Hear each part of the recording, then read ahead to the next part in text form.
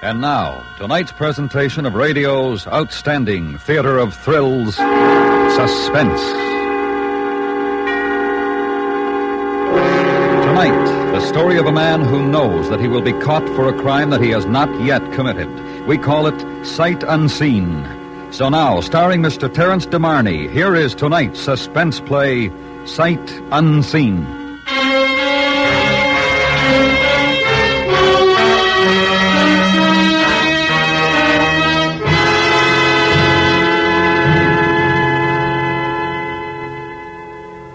I don't agree with you, Wheeling. I simply don't agree at all. But such a crime as you describe would be premeditated. The trouble with you solicitor chaps is you're always looking for a way out. Oh, it's all very well for you. Your job is easy. Ah, you think so, eh? Well, it's open and closed. Scotland Yard, you bring the man in, the Crown takes over from there. It's either guilty or not guilty. As simple as that? I think so. Well, it isn't. Never has been. Oh, very well, you know what I mean by comparison. Comparison to what? You say, I bring a man in and you take over from there. Either he's guilty or not, right? That's about it. Supposing the Yard makes the initial mistake and the King's solicitor carries it through from there. You mean an innocent man adjudged guilty? Come now, Wheeling, how often does that happen? I mean, really. You put a good deal of stock in circumstantial evidence, I should imagine. Depending upon its implications, yes. Especially when there's not much else to go by. Don't you? Well, I can give you an interesting example of that, if you like. Oh, really? Yes, it was about 29 years ago, 1926. I was a sergeant then. In this particular case, I was familiar with most of the facts, and the rest were filled in by my friend. His name was Colin Farragut. He was a journalist on the Times. He wrote me a letter. Some of what was in that letter I already knew. The rest, well, this was it.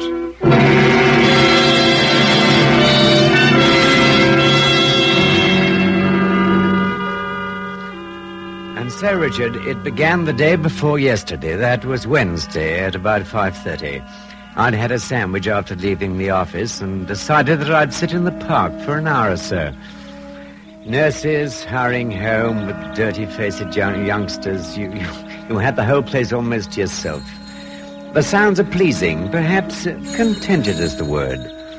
Somewhere along the path I heard the Wall's ice cream man. Funny how insignificant details impress themselves on you. I found a bench near the pond and sat down with the evening paper. A few minutes had gone by when I felt it. So very slight at first, the way you feel when someone's staring at you. To me, it's the greatest irritant I know. When I looked up, there was no one about. No one except two men 100 yards away, sitting on the grass. They were taking no notice of me at all.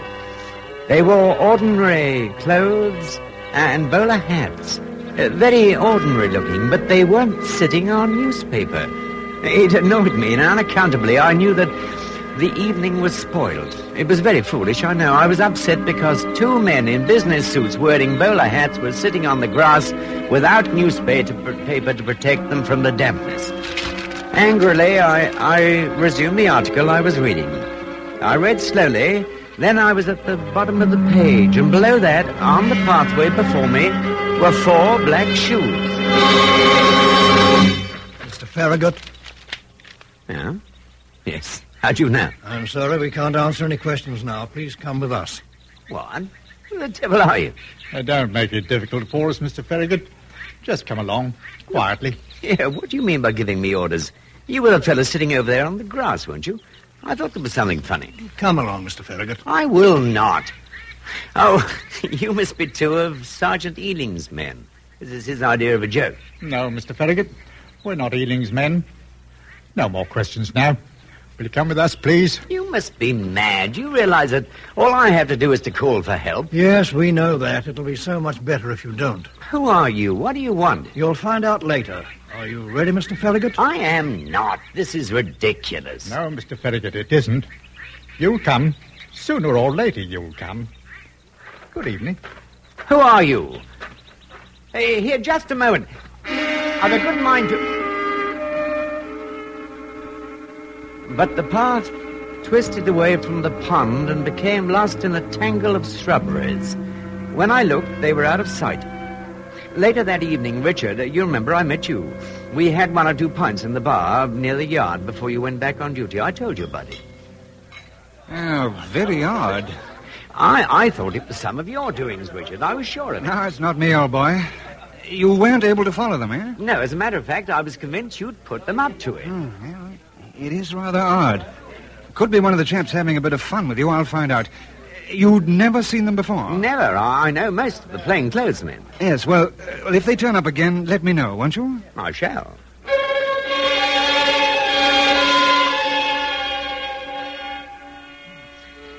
I left soon afterwards, using some sort of flimsy excuse. Not that you'd have disapproved of her, Richard, but after all, a man's taste for women is his own affair, and Ellen suited me comfortably. She was a pretty little thing, rather common, I suppose one would say, but I liked her. When I finally arrived, she worked in a little restaurant in Notting Hill. Ellen was quite annoyed. I'd kept her waiting 10 minutes. Well, about time, I must say. I'm terribly sorry, Ellen. I was held up at the office. Oh? Well, Mr. Iron Mighty, it might interest you to know that Mr. Whymper himself asked me for a date tonight, and I really don't know why I waited at all. You mean that little weasel chap asked you? Oh, Ellen. Don't you talk that way about Mr. Whymper. He's very sweet to me. Besides, he pays my wages, which is more than you do. Now, Ellen, I've said I'm sorry. Where would you like to go tonight? Well, all right, Colin. You're forgiven. Now, what about the Palace? They got a wonderful band there and we could dance. The Palace? Do you really want to? I thought perhaps... Oh, well, I must say, that's your attitude. Of course, Ellen, the Palace it is.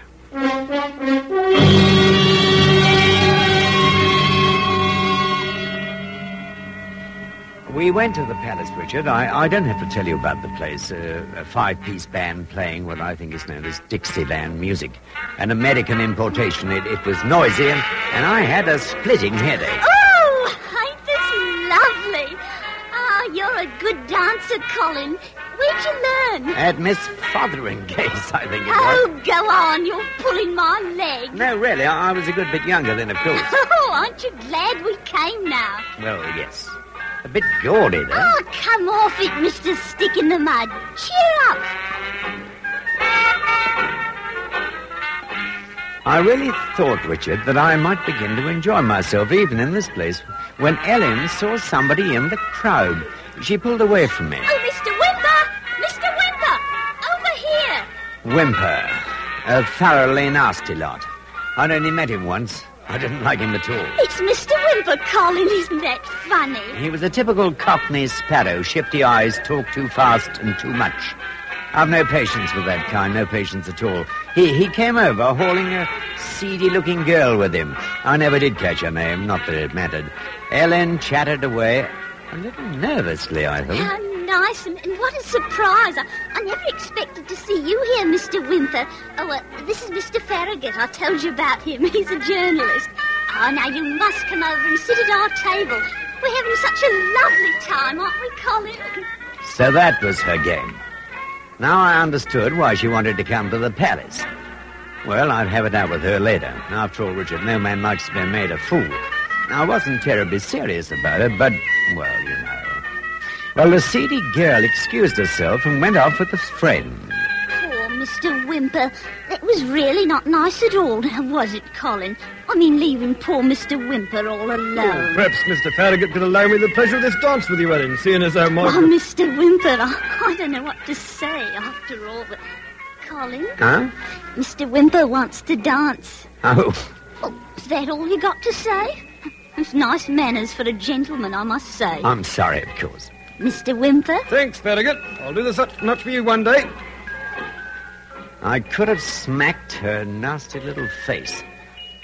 Then I laughed to myself, Richard. I didn't really care, but a man's pride and all that. Actually, it was all horribly dull, and I heartily wished myself 1,000 miles from there. Away from Ellen, the flat, stale beer, away from the Palace. Suddenly I felt grimy and went to the washroom. It was next to the bar entrance, and waiters scurried back and forth with trays of glasses, empty and full. The water on my face felt cool, clean. What am I going to do, Joe? I don't know. Have you got a couple of bob? Yes, but... I'll pay you back tomorrow. How was I to know she could pack it away like that? Well, that's the trouble with you. You always pick the ones with all the legs. That I know it. Here, 5 bob, that's all. You're a chum. Ain't she a smasher, though, eh? Easy on the beer now. 5 bob won't last long, you know, not with her. A couple of lads worrying about their palace conquests.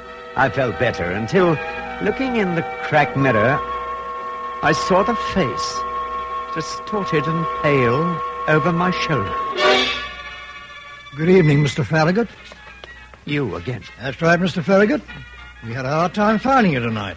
Will you come along now? I've had enough of this. Get out of my way. No use, Mr. Farragut. There's another of us outside. Didn't you notice the waiter? No, yes, I... We have to be so careful with you. What's the game, eh? Come on, what? Now, Mr. Farragut. It'll be easier this way. No fuss, no excitement. You ready? I'm bloody well not.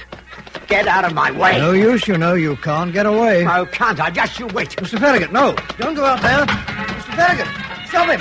There he goes. Here, you. Wait a minute. No, you don't. Here, you. Hold him. Don't let him get away. Here, you. Come here with me. Who's going? Here, what do you think you're doing? Help! That's right. Help! No, let me go. I've got him now.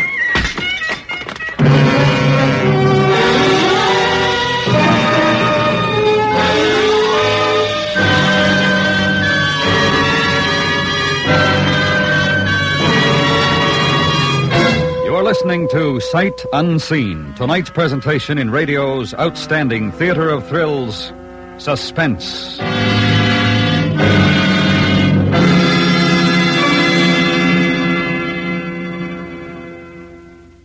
How much is a human life worth? In the last year, the American Cancer Society could grant only 2 out of every $3 requested by cancer research scientists. This year, let's make sure that cancer research has the funds it needs. Mail your contribution to Cancer, care of your local post office. And now, we bring back to our Hollywood soundstage Mr. Terence DeMarney, starring in tonight's production of Sight Unseen, a tale well calculated to keep you in suspense.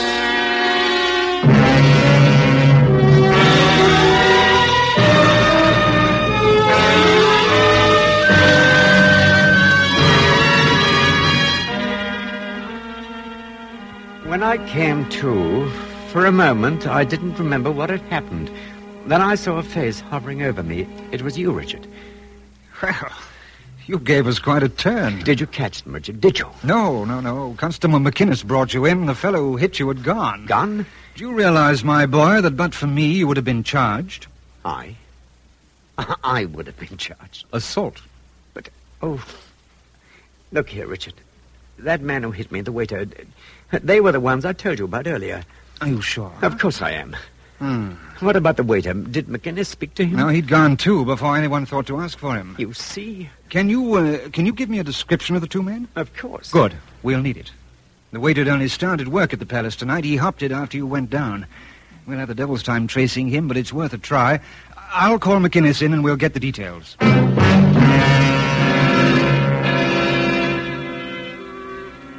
I gave you as good a description as I possibly could, Richard. It was not much because, as I told you, they were both so ordinary. You offered to have a car take me home, but I said I wanted to walk to clear my head.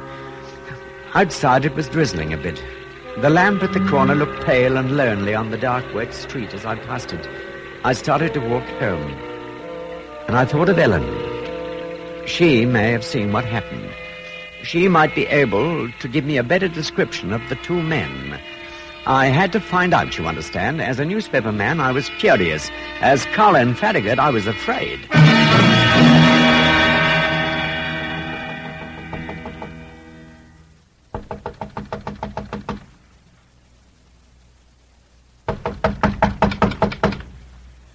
Who is it? Ellen, it's me. Colin, let me in. Oh, I've nothing to say to you, Mr. Farragut. Please, Ellen, I must talk to you. Go away, it's late. I have to go to work tomorrow. Ellen, I'm terribly sorry about tonight, but I must speak to you. It's so important. Go away. You'll wake everyone.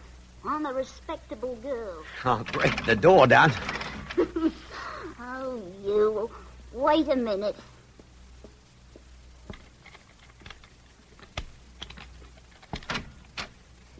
Now, Mr. Farragut, what do you mean by calling at such an hour? You are a wicked man. Let me come in, Ellen, please. Well, I shouldn't, but... Well, all right, but hurry. Ooh, a nice thing, I must say. Me in me negligee of receiving you at this hour. Whatever would Mrs. Brown think? Oh, and what was that all about at the palace, I should like to know? That's what I want to explain. Well, I should hope so. You'd think a gentleman would stay sober enough to escort his young lady home. I don't imagine that you had too much trouble. Oh, Mr. Whymper was most obliging. Oh, Ellen, don't quarrel. Well, I like that. It's my fault. What I want to ask you is, did you see everything that happened last night? No. As soon as it started, Mr. Whymper took me away. He said it wasn't safe. Besides, the police would come, and a nice girl like me shouldn't get involved. Oh, Mr. Whymper seems to think of everything. He's very sweet, and I shall probably go out with him again. You might as well have done so tonight. You knew he was going to be there, didn't you? Well, if I did... I see. You're a nice chap, Colin, but you're too serious, and I like fun. And haven't we had fun? Yes, but, well, you know what I mean. You're so serious. Does that mean that you don't want to see me anymore, Ellen? Oh, I don't mind, now and again. But Mr. Whymper can do more for you, is that it? Oh, so you're going to be nasty, eh? I used to think that I meant more to you than just a passing fancy. Oh, you did you? Well, a girl looks out for herself, Mr. Farragut. What do you think I am, I should like to know? After tonight, my dear, I think that what you are has been quite definitely established. You hit me. You come here. Don't you lay a finger on me. I'll scream. So help me, I'll...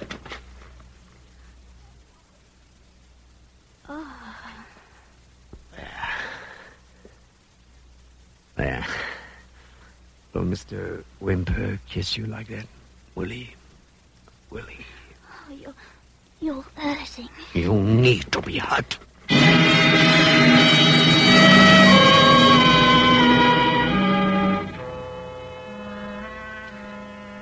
When I got home, Richard, I went right to sleep. And the next morning it was bright and sunny again. I called you at the yard from my office to see if you had any information, but you were out. And so, at luncheon, I went over to Whymper's restaurant. In a way, I suppose I wanted to gloat over the stupid little man. Good morning, sir. Oh, Mr. Farragut. Good morning, Mr. Whymper. I came to thank you for taking Ellen home last night. Huh? How did you know that I took Ellen home last night? Ellen told me last night. I see. By the way, Mr. Farragut, there were 2 blokes in here this morning looking for you. Two? That's right. How... did you notice how they were dressed? Oh, I don't know. Didn't leave any name. Quite ordinary, you might say. Dark suits, bowler hats. Dark suits? Bowler... They asked for me by name? Of course. Very polite, like. Mr. Farragut been here? How long ago? Oh, about an hour or so. Thank you, Mr. Whymper. Here, what about Ellen? What about her?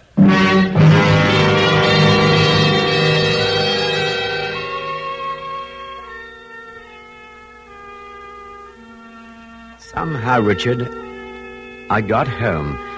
At every corner, I was terrified. I didn't dare to take a bus or taxi. At least on the street, I stood a chance. When my door closed behind me, I was tired. So tired. Inside my flat, nothing had been disturbed. They hadn't been there yet. But it was only a matter of time now. In case they did come, and I knew they would, I wanted you to know everything, at least as much as I did. I sat down at my desk and began to write.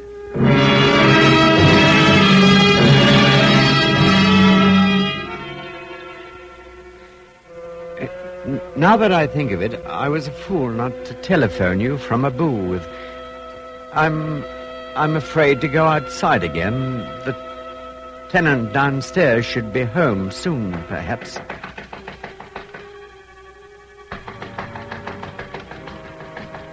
Richard, someone is there. Outside.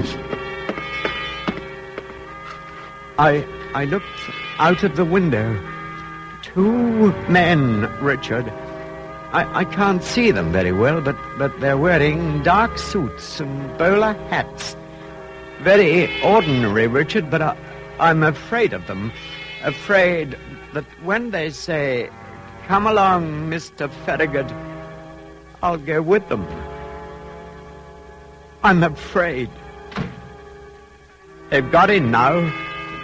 I can hear them. They're coming upstairs, Richard. Up the stairs. I can't hear now.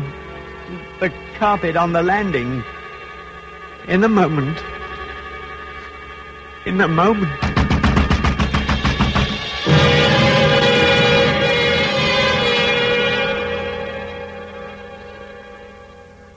Well, that's all there was in the letter.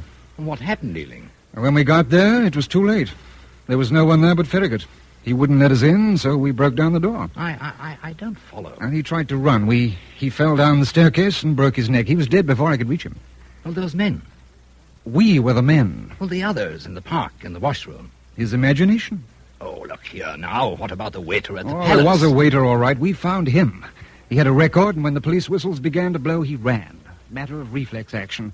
Poor devil had just started to work. Told us about this chap coming out of the restroom, shouting like a madman and knocking into him. We never did find the chap who hit Farragut.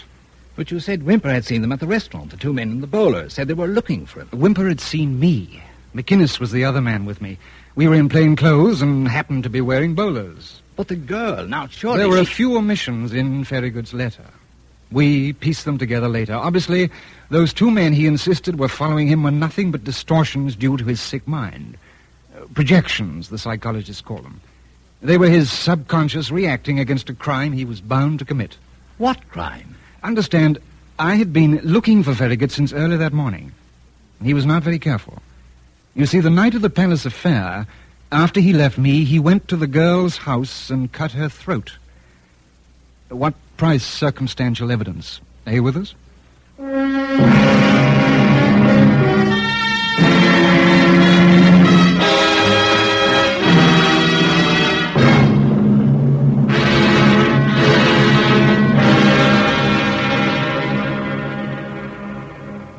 Suspense, in which Mr. Terence DeMarney starred in tonight's presentation of Sight Unseen. Be sure to listen next week to Suspense.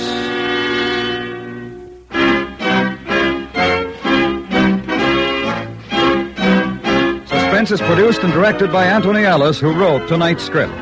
The music was composed by Lucian Morrowick and conducted by Wilbur Hatch.